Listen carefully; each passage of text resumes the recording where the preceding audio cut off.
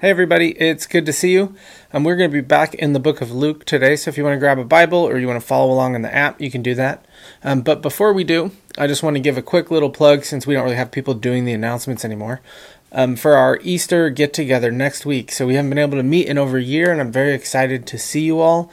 And so we would love for you to join us. All the info is there on the website. We're going to be meeting. We're going to do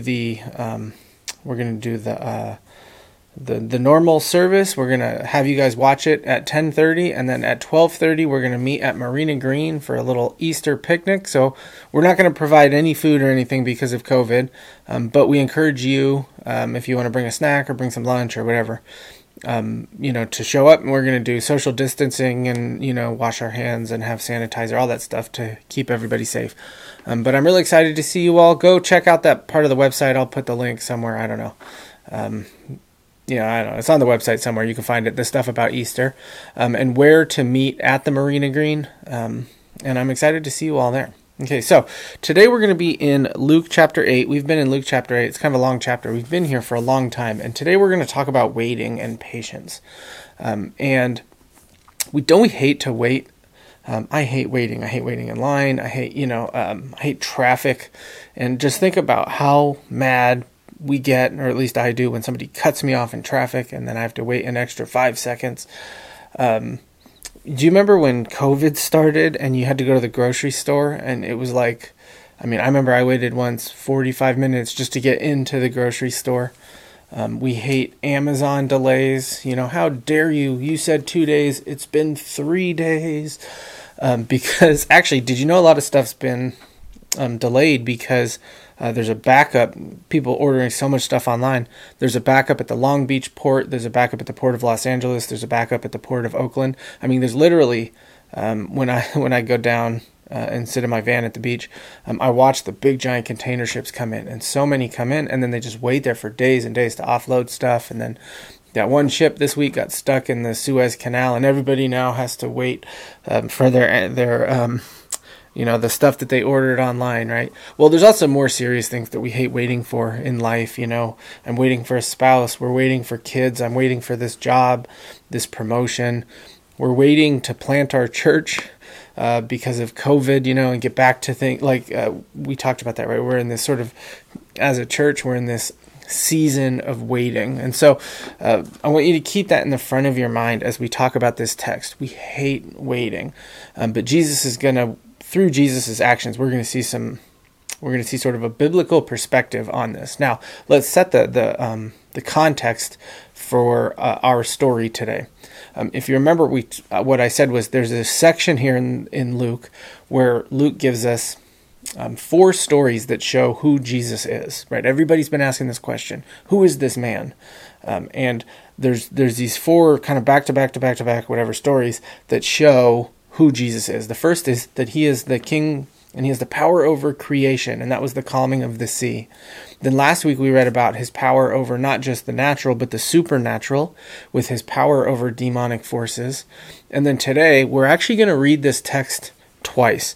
So we're going to read it once this week, then next week is Easter, then the week after we're going to do the same text again. We're going to answer a little bit of a different question from this text. So today we're going to see that he has power over let's see, we have nature, supernatural. Today we're going to see he has power over sickness as he heals a woman. And then we're going to see that, again, just like the widow's son in the town of Nain, he's going to raise somebody from the dead. And we're going to see he has power even over death. And so there's a lot of text here, so let's just jump in so we can get you guys home before work tomorrow. And we're going to start here in chapter 8, verse 40. Now, when Jesus returned, the crowd welcomed him, for they were all waiting for him. So, if you remember, he was teaching and that sort of stuff, and then he got in the Sea of Galilee and he went to the other side. That was where the storm on the sea was. And then after the storm, he met the guy in the region of the Gerasenes, and the man oppressed by the legion of demons.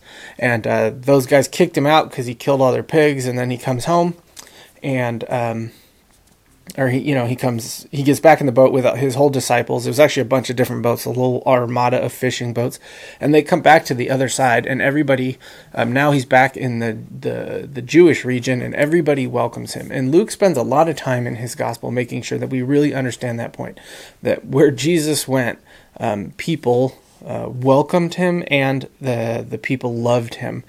And today's actually Palm Sunday. Well, I mean, it's not Sunday when I'm filming this, but when you're watching this, I think it's Palm Sunday. And, we have that example there too. The crowds loved Jesus.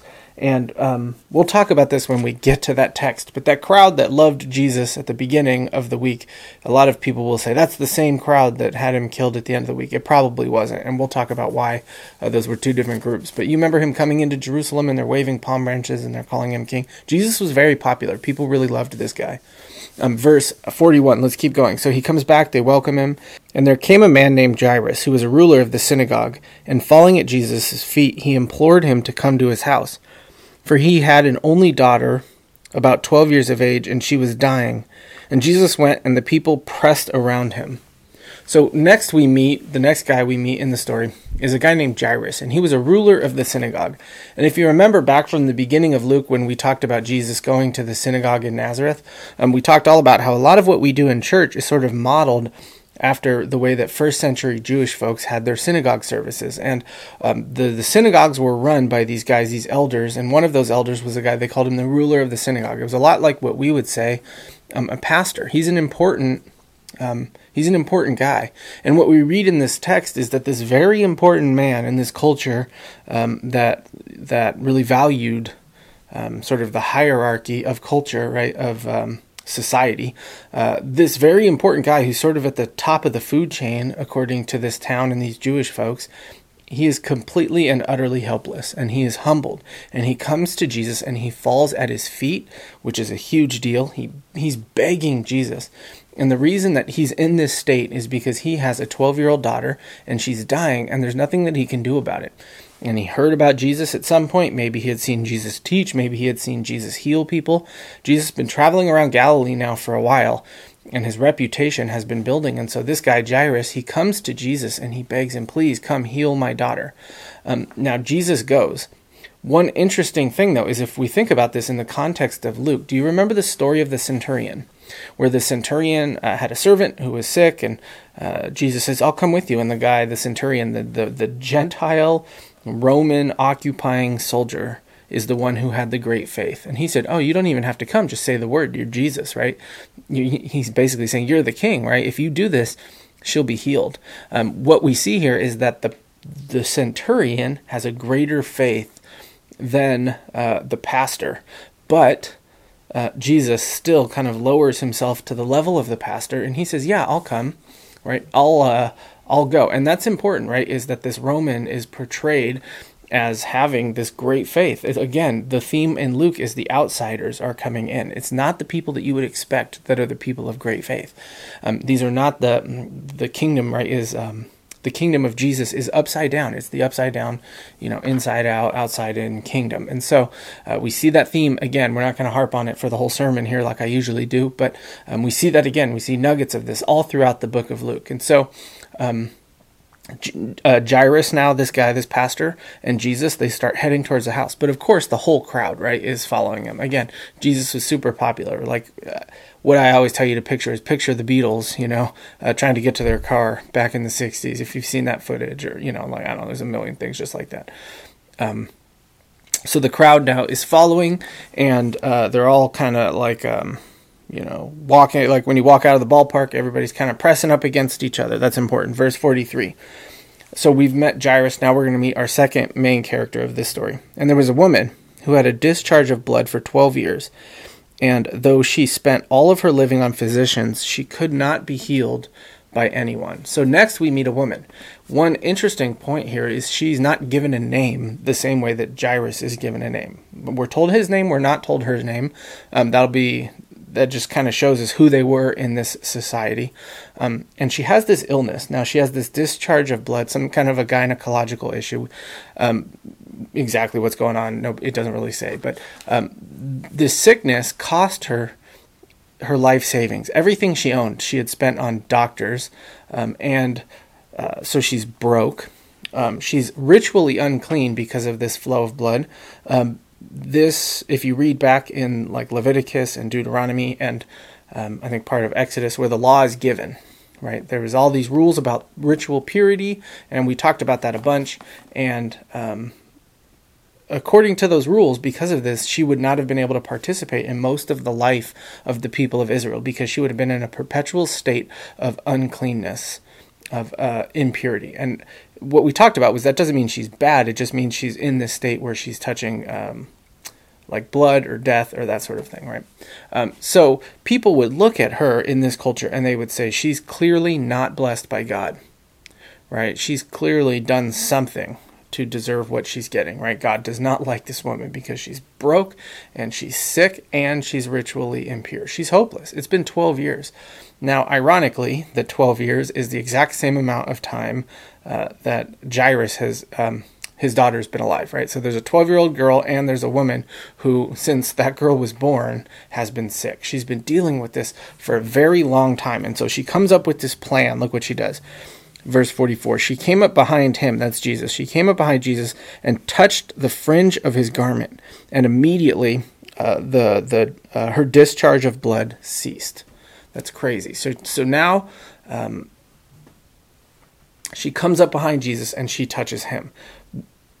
Our eyes miss a very important point here that anybody in the first century world would have easily been the first thing that they jump to, is by her touching Jesus, she has now rendered him ceremonially unclean. And he has to go do all these washings and take all this time to get back into a religious state of purity. It's a little bit nuts, right? In this culture, this is absolutely unheard of, and this is probably why she does this in secret, because maybe she thinks, well, if he doesn't know, it's not so bad. He won't even know that he's technically ritually impure. This is super risky. Jesus is a very important rabbi. He's a very popular guy. There's a huge crowd following him, and this lady reaches out and she touches him. Now, Mark gives us a bit more detail in his story. In Mark 5, in the same story that Mark writes, he says, the woman says, if I touch his garments, I will be made well. So she specifically is reaching out to touch the fringe of his garment. And this comes from Numbers. This is important. This comes from Numbers chapter 15. Now, you know, they wore those kind of long cloak sort of things.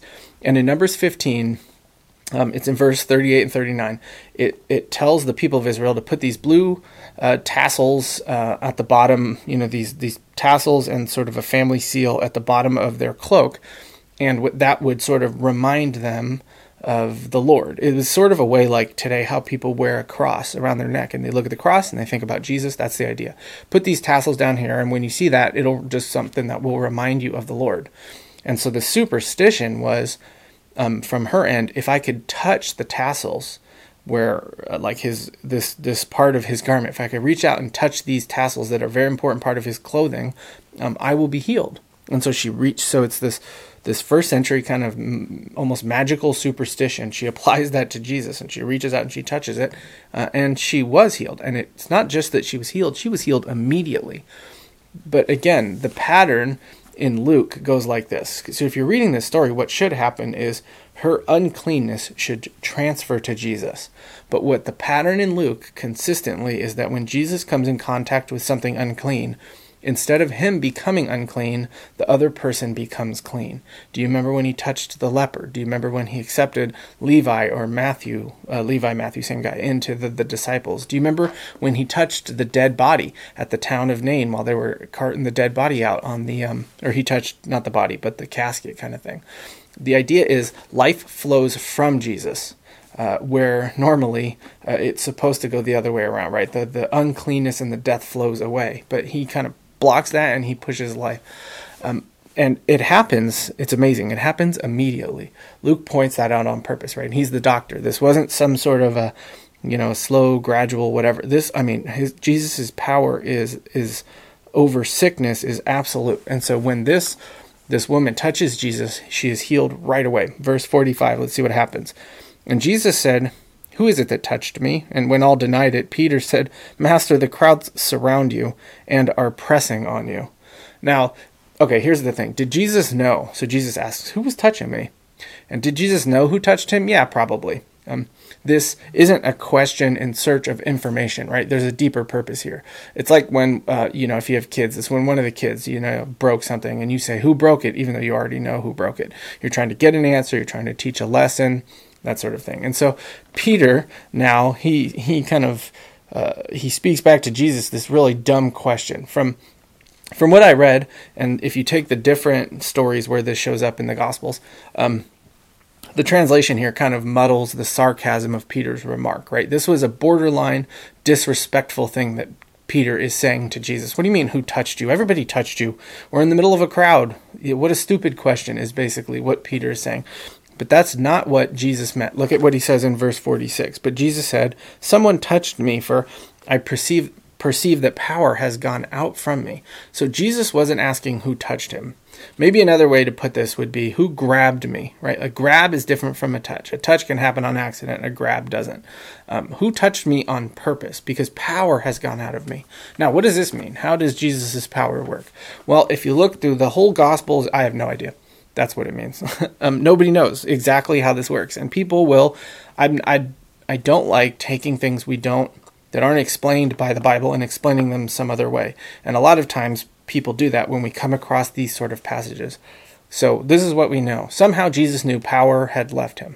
What that power was, how he knew, all of that stuff, how that works with his divine and his human nature, I don't know.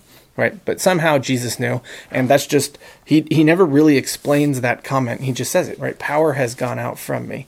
All right, verse 47. So instead of harping on that and trying to figure out, does he have a power reserve? Can he run? I don't know. Let's keep going. Verse 47. And when the woman saw that she was not hidden, she came trembling and fell down before him and declared in the presence of all the people why she had touched him and how she had been immediately healed. So the woman now comes up and tells her story, and she's terrified. Have you ever been so just emotionally distraught or scared that you were literally shaking? I have no proof of this. But I would bet a lot of money that while she was going through this whole thing and telling her entire story to Jesus and to the crowd, that Jesus knelt down and was probably super comforting and gentle with her as she told her story. This fits with everything that we know about Jesus, and you can just tell from the way that Luke describes this, that this was a really intense scene. This woman was really, really distraught. Now, why does Jesus do this, though? Why didn't he just let her touch the garment, touch his cloak or whatever, take her healing and leave? Why not just let her leave in peace? Well, think about it. What would have happened if he had done that? What would have happened if Jesus hadn't stopped and had this conversation? She would have lived her entire life thinking that she stole the cure from this traveling preacher, and that would have been it, right? She would have believed in some superstitious magic. I don't know. She wouldn't have had the complete picture, and Jesus did not want that for her. He wanted to take her faith to a deeper level, and he wanted to grow her faith. The faith this spark of faith that she obviously has. And we're actually going to get the next time we talk about this passage in 2 weeks, we're going to compare the faith of Jairus and the faith of this woman. But Jesus here, he's cultivating this. He's growing this faith. And you can see that what he does here is actually super gracious. He's making her go through something that's extremely terrifying and extremely uncomfortable in this moment so that the rest of her life and the rest of her eternity would be better. And we see that in verse 48. Look what Jesus says to her. And he said to her, "Daughter, your faith has made you well. Go in peace." This is the only person in the Gospels the only woman in the Gospels that Jesus calls a daughter. That's super huge, right? That is gigantic. That this is the woman that Jesus calls daughter. There's such a tenderness in his voice. And he says, look, daughter, your faith has made you well. She believed that her touch had his touch had some sort of superstitious magic that healed her, right? But Jesus is making it very clear that no, it's not some superstitious magic. It's your faith in me that has healed you. And again, Jesus uses that, when he says healed, he uses that Greek word we've talked about before, sozo, where it could mean healed or it could mean saved. And a lot of times in the New Testament, they use it to mean both, right? Kind of this double meaning. And so he says, look, your faith has saved you. Your faith has healed you. Now go in peace. Don't go in wonder what happened. Don't go and like a superstitious whatever. He's go in peace, right? She's been given peace. She was not only physically healed, she was spiritually healed, right? The sozo in that two senses. Okay, so this is a great story, but let's stop for a second and let's remember the context here. What happened at the beginning of the story? Jairus comes up to Jesus in a panic. Jesus, my daughter is about to die. We need to run. Like, we need to hustle. We need to, hit the old dusty trail. We need to get over there so that you can heal her. Now, I'll tell you a story. When I broke all my ribs on the one side, when I got hit by a truck on Van Ness on my motorcycle in 2016, which actually I'm a little worried because I keep twisting and hurting. I have a spot where my ribs didn't heal right. Oh boy. And even right now, I woke up this morning. Oh man, my ribs hurt. Anyway, I broke all the ribs on this side, and the one rib though, I smashed it to the point where the doctor said there's too many breaks to count. You didn't break your rib. You obliterated it or whatever. And so I was at the ER. The ambulance was actually great. They were 2 blocks away having lunch. They came and picked me up. They took me to General, and I'm at General in the ER. And, they cut my shirt off and they're doing all this stuff to me, and I'm laying there, I'm all doped up or whatever. Now, I'm laying in the room and all these doctors are working on me, and there's probably 15 people in the room.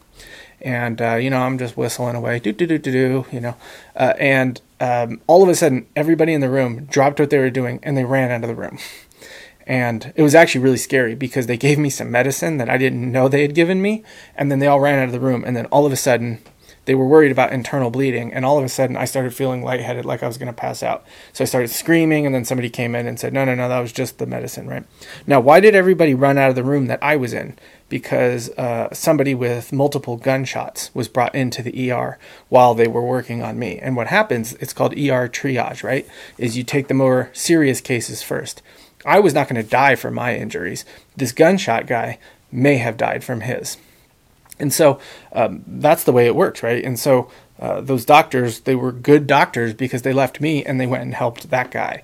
Now, what would happen, though, if that was backwards? What if they were working on a guy with a gunshot and then all of a sudden everybody ran out of the room to go help me because I had a bunch of broken ribs?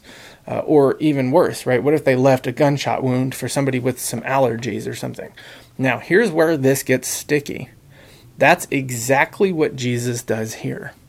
He is in a hurry to help somebody with an acute problem, and he stops, and he spends a good amount of time with somebody who just has a chronic problem, right? He leaves the gunshot victim to help somebody with the allergies. Okay, well, her thing was way more serious than allergies, but you know what I mean. I don't want to belittle her 12-year. It was a terrible condition, but her condition would have been the same in an hour, and nothing would have changed in an hour, but that's not what Jesus does. He stops and he has this very personal and deep conversation, and this woman leaves, right, sozoed. She leaves healed and she leaves saved and she leaves in peace. Imagine Jairus during this entire conversation. His 12-year-old girl is dying, his only daughter. His last ditch effort was to try to find Jesus. And Jesus had been gone, and he comes back and he's like, oh, the timing of this is, they didn't know how long he was going to be on the other side of the sea. He does come back, and she's still alive. He runs and he gets Jesus.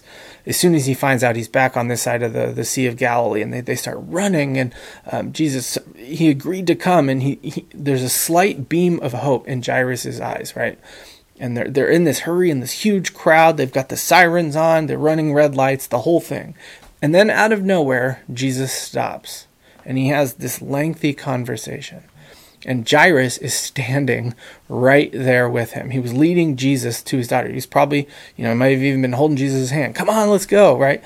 And every second that goes by, he's getting more and more antsy. And the tension is building. And then the tension turns from just like antsy to aggravation. And it's, that feeling? It's boiling up inside of him. His inside is in knots.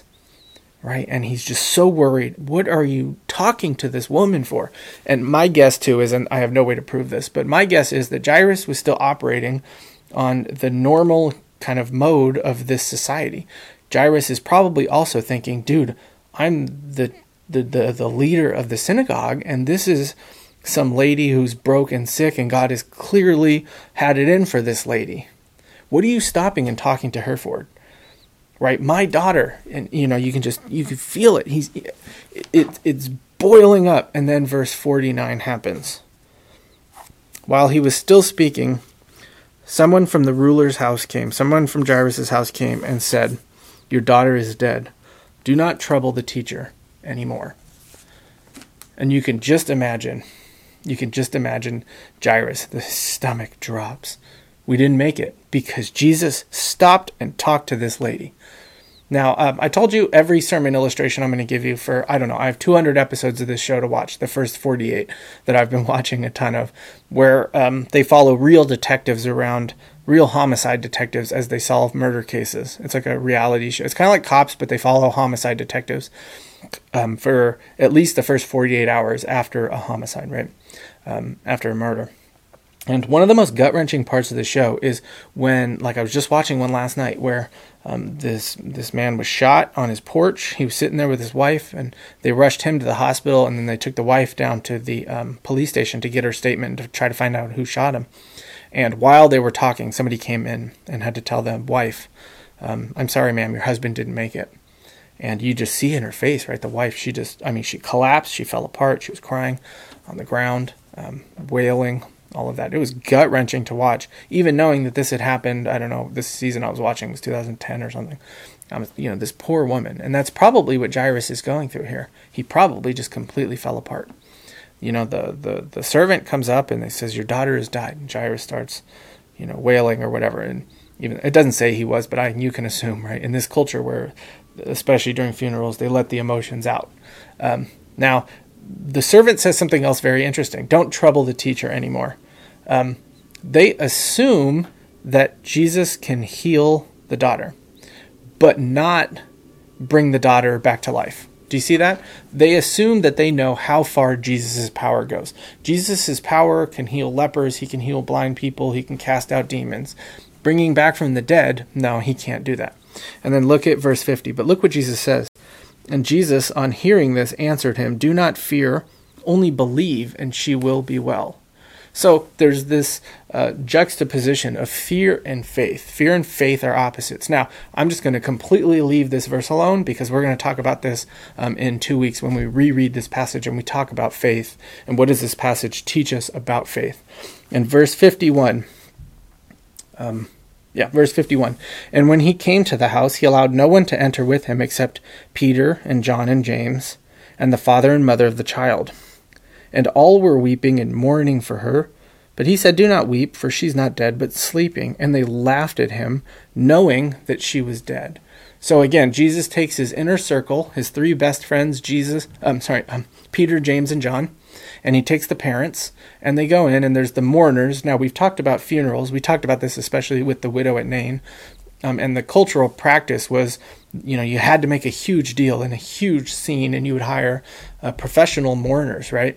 And this was the town pastor, and so you can imagine a lot of people were there because she was already sick, and when she died, more people showed up. And Jesus comes in, and he says, "Don't worry, she's not dead, she's just sleeping." And they laugh at him. Jesus gets a lot of disrespect in this passage, right? He gets Peter's sarcasm, and literally here they laugh in his face because he has said, "Now, no, she's not dead, she's sleeping," because they know she's dead.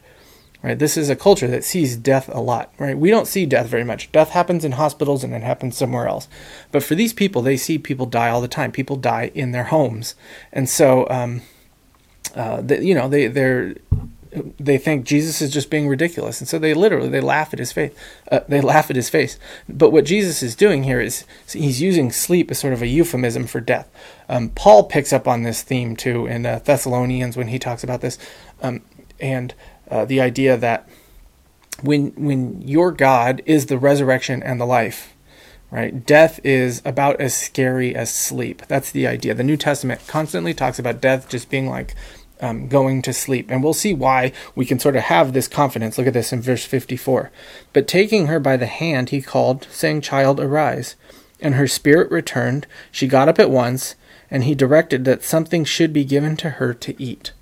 So Jesus takes her by the hand and he says, "Child, arise." Now, in Mark, I want to read to you again from Mark 5:41. He gives a little bit more detail. It says, taking her by the hand, he said to her, Talitha Kumi, which means, little girl, I say to you, arise. This is amazing, the way that Jesus reaches down and brings this girl back to life. I want to read to you this quote from Tim Keller. He's a pastor in New York City. He taught a really great sermon on this passage. He says this, Jesus is facing a greater foe than a hurricane. Oh, you know that. He's facing a greater foe than the demons. He's facing death, right? The most inexorable enemy of the human race, death. Such is his power that if he holds her by the hand, he just gently lifts her up right through it. Right through it. See, honey, get up. Death. When Jesus Christ says, if I have you by the hand, even death itself is nothing but a good night's sleep. Even death itself can only make you better. If I have you by the hand, that is what my power is like. Such is my power. So Keller was talking about that, right? That the way that Jesus brought her up so easily is absolutely mind-boggling. It's amazing. And we see that. Yeah, sure, he has power over the hurricane, right? The hurricane, the storm on the sea. He has the power over the man with the demons. He's the power over the sickness. But here, this is the ultimate power, right? This is the power over death. And it specifically says that her spirit returned to her, which means, okay, she really was dead. She wasn't taking a nap. That's how we know Jesus was using sleep as a euphemism, right? Spirits don't return to you after a nap, although I've taken some naps that felt like it, that when I woke up, I was like, oh man, that's the sleep of the dead right there. Melissa, always gives me grief for my 3-hour Sunday afternoon naps. Anyway, so then the next thing he does, he wakes her up, from death, and then he says, give her a snack. I love this detail. This is just what happens when you wake up a girl, a little girl from a nap. We say, like I do this with our girls, right? Honey, it's time to get up. And then we always say this, do you want a snack? And, and then they rub their eyes and they go get some Cheerios or whatever. Except here's the thing. Jesus does that, what I do for our girls. He does that when he wakes somebody up from the dead. It's absolutely amazing. It is easy for him to wake somebody up from the dead as it is for me to get my girls up from a nap. Now, verse 56, look at the end of this passage here. And her parents were amazed, but he charged them to tell no one what had happened. So again, Jesus says, I don't want you to tell. It's interesting that in the last passage, he told the guy who had the legion of demons, go tell everybody. And now here he's saying, don't tell anybody. One theory is because there he was in a Gentile region that had no expectations of what a Messiah should be. Here he's in a Jewish region where everybody thought they knew who the Messiah was and what they were supposed to do and everything. And he's trying to just sort of control the narrative. He knows that the idea of the Messiah comes with a lot of baggage in this culture, and he's trying to teach them who the Messiah is on his own, right? Okay, so that's the passage, right? That's this story. We're going to read it again in a couple of weeks. But do you see how this passage makes me uneasy? Right? I can feel Jairus' stress while he's standing there while Jesus talks to this woman. I can feel that in my guts. Jesus' priorities in this passage seem flipped. This lady could have waited. And we know that it worked out in the end. We know Jesus brought the girl back to life. But I mean, come on, right? Jesus, what are you doing? That's how it feels. Now let's back up though, and let's look at this from a biblical perspective. I have three kind of big ideas to end that I want to talk about. The first is this, and this has to be the starting point when we're talking about waiting and we're talking about God's timing versus our timing. The starting point has to be this, that the Bible consistently says that God is always good. This is where we have to start. You know how in a movie or a TV show, and I just watch a lot of sci-fi stuff, or I don't know, but like this happened in Star Trek recently, where somebody in the movie or show is having a hallucination of a person, and so they're in a room and they see this other person, and they're not really there. Now, the first person who's seeing the hallucination, they know the person's a hallucination. And so they constantly have to tell themselves, you're not real, you're not real, you're not real. This was actually, I've seen this a bunch, but it was in a Star Trek Discovery episode I was watching a little while ago, and where Tilly was seeing a dead friend from her childhood that ended up being somebody from the mycelial network that was trying to make contact because the old doctor who died was in there, and he was, okay, it doesn't matter. But anyway, she was seeing this hallucination that wasn't real. And everywhere she went, her friend was talking to her, but nobody else could see or hear the friend. And so Tilly was telling herself, she's not real. She's not real. She was preaching to herself reality. This is reality. It doesn't seem like it, but this is reality. And in my mind, I know that this is reality. Anyway, that's what we have to do. That's how we have to act. Sometimes the way we feel is it feels to us like God is not good. Sometimes, right? Like, did you ever think you'd hear your preacher say, sometimes it feels like God is not good? But I mean, the Bible says, right? Job, look at the story of Job. Job's sitting there covered in boils and all his kids are dead. It's easy for him to go, man, maybe God isn't good. Right? And so what we have to do is we have to do what Tilly did. We have to speak to ourselves. This is not reality. There's something I'm missing here. We know that God is good because that's what he has told us, and because it's what we have consistently seen throughout the history of the world and throughout especially the story of the gospel. The Bible always affirms that God is good. Like Psalm 119, it says, "You are good and do good. Teach me your statutes," right? Because you're good, I need you to teach me. Luke 18, and Jesus said to him, "Why do you call me good? No one is good except God alone," right? Those are just two verses that talk about how God is good. I literally could have read dozens and dozens and dozens of passages. There's a guy who wrote a book called Christian Theology. His name's Millard Erickson. That's a great EFCA kind of name. And Millard Erickson says this. He talks about the goodness of God. He says, if the qualities of greatness described in the preceding chapters where he was talking about the power of God, right?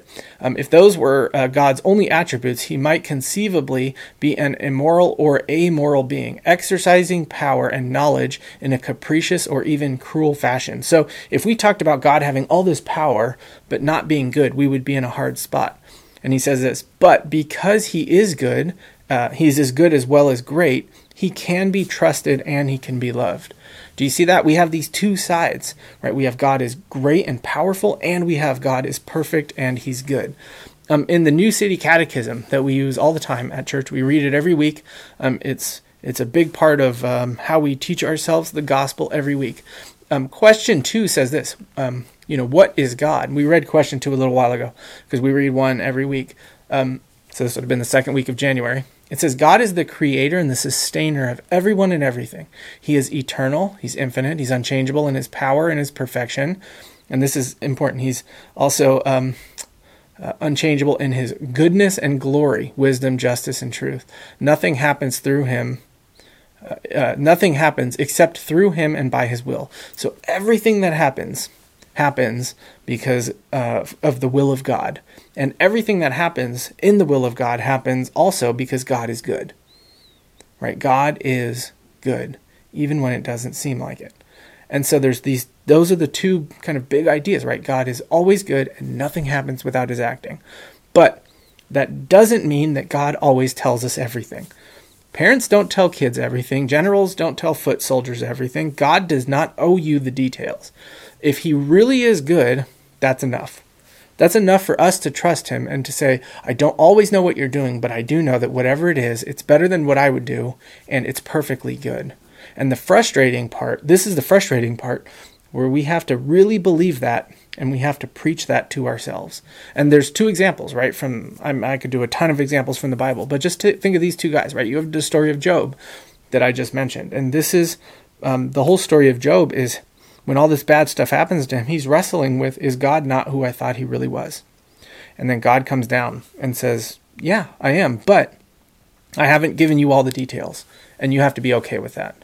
The other example is the story of Stephen, right? Stephen was a church leader and this amazing guy, and he gets arrested by the Sanhedrin, just a little while after Jesus' resurrection and after Pentecost. And Paul and the guys on the Sanhedrin, they kill Stephen. And so Stephen sitting there, rocks raining down on his head, blood spilling. He's an amazing guy, and he forgives the people who killed him, which is absolutely, it's wonderful, right? It's great. But it's hard to do. Now, how could Stephen do that? Because he trusted in the goodness of God. What happened after Stephen? Well, it caused a persecution, and a lot of other people died besides Stephen. But what happened was the church fled the persecution. They all ran away. And when they ran away, they took the gospel with them. And a lot more people ended up becoming followers of Jesus because of that persecution. So all of that happened. There was this big plan to push the church away. And in that one instance, we are given the details. And there are people in heaven right now sitting with Stephen, saying to Stephen, thank you for dying the way that you did. Because you died the way you did, I was brought into the kingdom of God. And God had a perfect and a good plan that involved you suffering, but involved in the wide scale, it was good. In that moment, Stephen had no idea what was going to happen. The rocks were raining down, and his life was ended. But in that, even, God was good. So the second thing, we start with the goodness of God. The second thing we say then is that our impatience comes from a lack of trust in Jesus' goodness. Right? Do you remember the first sin with Adam and Eve? It was telling God, I know better than you. I want to run the show. My pride tells me I'm the top of the food chain. I have enough perspective to know what's going on. And God is making me wait. If I'm Jairus standing there stomping my foot while he's talking to this lady, it's because I know better than Jesus. I know better than him.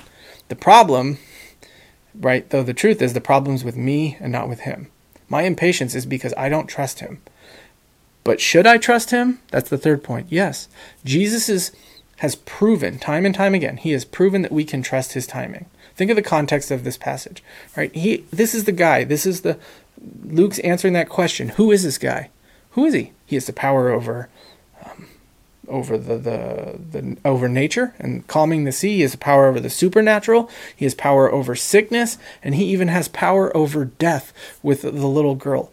If somebody has, this is what Keller was getting at, if somebody has that much power, if somebody like that tells you, I need you to wait for a minute, maybe they have a reason, right? If somebody who can treat death like a nap, maybe you should trust that person, right? And so how does this hit home for us, right? Well, for our church, we've talked about a few weeks ago when we did the birthday, anniversary, whatever sermon, the vision casting, I talked about how sometimes God has even whole churches in seasons of waiting, and that sometimes being in those seasons of waiting stinks. Let's be real. Sometimes as a church, maybe we've felt like Jairus. Jesus, let's go. We were moving. The whole crowd was moving this way, and then all of a sudden we had to stop. So we've planted this church, we've raised the money, we have this partnership with this great church, with the EFCA church, we have this partnership with Christ Church. It's time to get rolling. Jesus says, now hold on a minute. I need you guys to wait for a little bit, and I want to teach you some things during that waiting. There's other times, right, not related to church specifically, but you'll have seasons in your life where your timing does not match up with God's timing. Things I mentioned earlier, like finding a spouse, having children, jobs, promotion, like a lot of stuff where you're going to move, like what's happening in your life. Sometimes God makes us wait. And in the moment, it seems like it really stinks. It's hard. And we don't know what he's always up to. But it all boils down to this. Is he the king or am I the king? Right? Is he the Lord or am I the Lord? Did he from eternity past plan my salvation and defeat death on my behalf? Right? Yeah, he did. He reached into my life and he said to my dead heart, right? I was the bones in Ezekiel, right? I was completely dead. He reached in and he gave me a new heart. He said to my dead heart, get up. And he brought it back to life. And because of that, he is the king. He is the Lord. I am not, right? You are not. We are not. And so, not only should we put up with his timing, right, when it's not lining up with our timing, but we should praise him because he has a plan for our church and for our lives that is so much better than our plan, right? What he is going to do is so much more good than anything that we could come up with. He has the perspective and the power and the goodness to do whatever he wants, right? And so normally what we do at the end of a sermon is I just sort of, I pray and then we end. This time I want to pray, but I want to do it a little bit different. I want to end with a prayer from the New City Catechism. Now, the New City Catechism, we read it every week, but there's actually a bigger version of it that comes with the devotional. And in the devotional, there's like a reading from church history, there's a reading from sort of a modern theologian, and then it ends with a prayer. Now, at the end of question 2, what is God? There's a prayer, and I want to just end real quick with that prayer, and then I'll see you guys next week for Easter, and I'll see you at the park next week. So let's end this talking to the Lord of timing, right? The Lord who is so good and is so perfect that he always has a better plan than what we have. It says this in that prayer. It says, our creator and sustainer, everything holds together in you. The smallest creature is known to you, and the mightiest army is at your command. You rule with justice. Help us to trust your goodness in all that you will. Amen.